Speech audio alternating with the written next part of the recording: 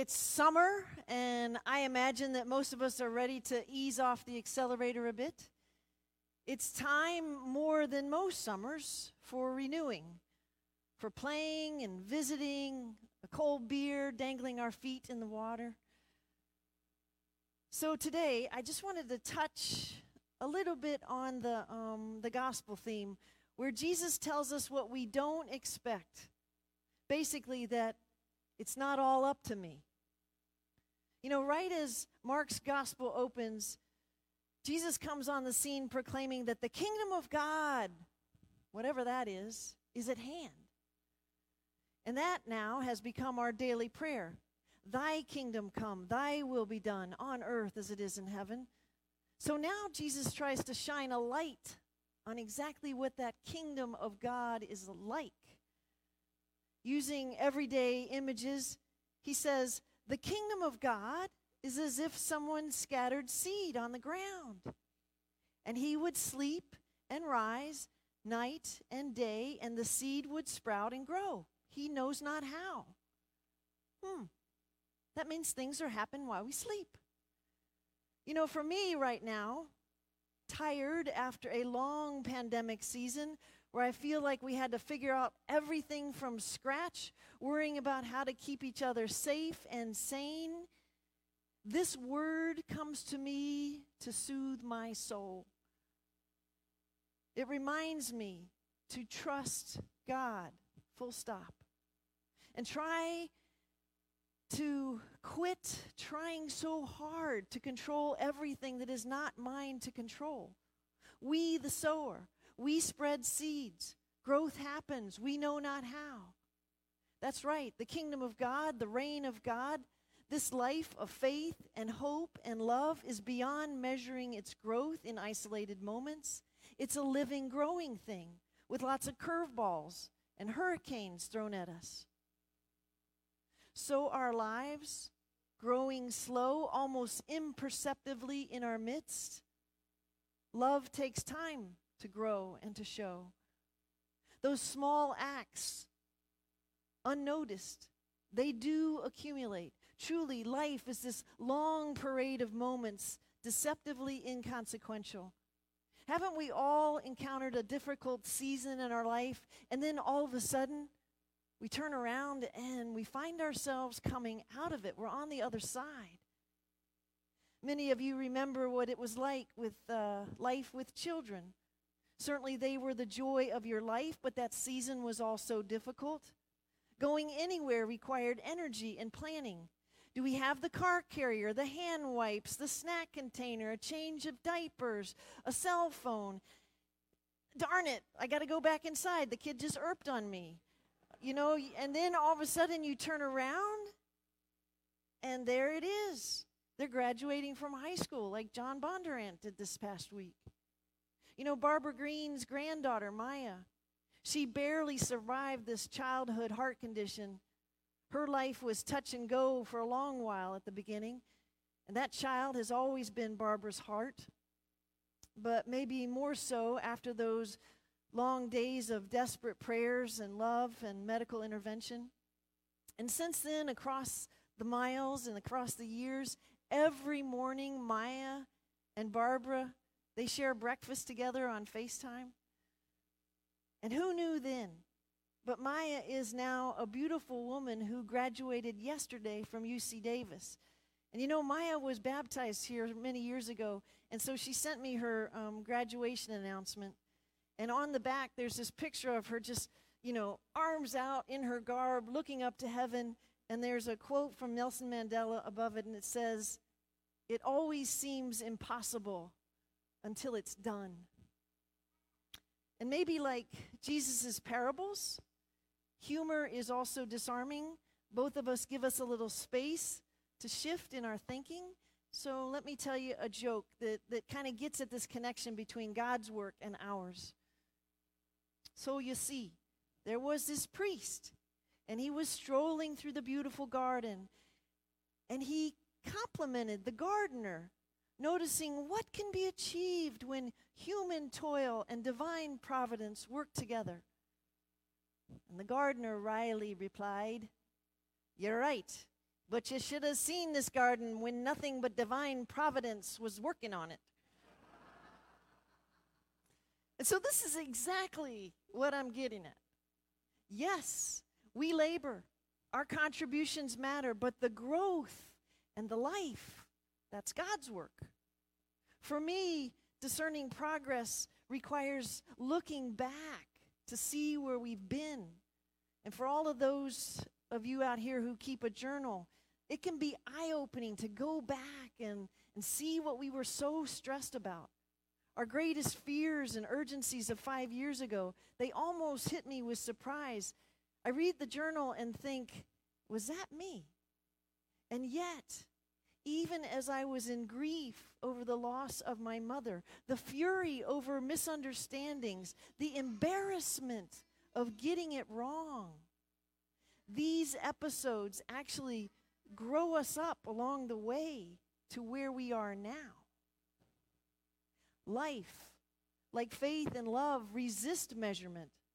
As our souls develop, change is rarely noticed. Our changings are unmarked as they happen. St. Paul noticed this as true, saying, we walk by faith, not by sight. Figuring out as we go the best we can at the time, and all the while, God is steadily working underneath. And Jesus is whispering to us, fear not, I am with you. Things are growing quietly in the soil of our life. Like sowers, we scatter the seeds of our activities, our tiny bits of faith, flung out there. Some are taken by the wind, but they all land somewhere. We sleep our nights and we do our days, and growth mysteriously happens along the way. Wonderfully surprising for all of us achievers in the room, we discover that we are not responsible for the whole 9 yards. We obviously play a role. We do the next right thing as we have eyes to see. But there are other forces at play in the outcome of things. Over the years, haven't we found that there's sort of a magic in the simple acts of kindness, of helping others with happy hearts? Over Memorial Day weekend, I heard about 2 of our families who helped another new family move into their house. And these small acts of grace along the way, they eventually shape lives. Especially in this pandemic, we've seen that we actually do hold each other's lives in our hands. Our small actions of caring about others, of washing our hands, rather than insisting on exercising our own personal rights, literally and emotionally have saved lives, we know not whose. I'd like to just share an extended quote of life wisdom, solace that I read to myself every once in a while when life gets harder than I think it needs to be. And so I invite you to listen to these words by Jesuit priest Pierre Teilhard de Chardin. And maybe these words will soothe your already tired summer soul. He counsels, above all, trust in the slow work of God. We are quite naturally impatient. We should like to skip the intermediate stages. We are impatient of being on the way to something unknown. And yet it is the law of all progress that is made through some stages of instability that may take a long time. And so, I think it is with you. Your ideas mature gradually. Let them grow and take shape themselves without undue haste. Do not try to force them on as though you would be today what time will make you tomorrow. Only God can say what this new spirit gradually forming in you will be. Give him the benefit of believing that his hand is leading you, and accept the anxiety of feeling yourself in suspense and incomplete. Above all, trust in the slow work of God. And hopefully this gets you started thinking about your own journey. Because yes, absolutely, times are difficult, and the powers of injustice can seem overwhelming. Unfair systems, sickness, bad bosses, massive cyber attacks. These can make our weapons of prayer and small kindnesses seem almost insignificant. Yet, faith has taught us to draw on what St. Paul experienced, saying, we continue to be confident, walking by faith and not by sight. Because God's kingdom is not like the world's kingdom. Jesus would have us think again, unconventionally. God's kingdom doesn't pride itself on the highest skyscrapers or the biggest stock portfolio. The image Jesus offers for the kingdom of God is we scatter seeds on the ground. We sleep, we rise, night and day, the seeds grow. We know not how. Or the kingdom of God is like this teeny tiny mustard seed. So while we're sharing stories with each other this summer around the fire pit, reflecting back and noticing that there just might have been that hidden yet sustaining power working in us all the time, I would invite you to go ahead, to dare to look back, to look at those things that were perhaps really hard in your life. For example, that when I look back at that first summer that I had at West Point, completely overwhelmed and under-equipped, I never thought I would finish or was even cut out to serve in the Army. And yet, it was in the soil of the Army that I grew for 25 years, facing hard things, but learning about leadership and people.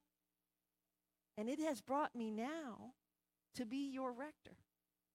You know, for most of us, this past season of global pandemic and national division has been scary and hard. Things have broken down in us. And yet, we begin to emerge on the other side. Our faith invites us to look at and to give thanks for the ways that we have grown, and also to give thanks for the many folks who have worked so hard to keep us safe. Because all those little things, they add up. And so we trust in the slow work of God, even as we sleep.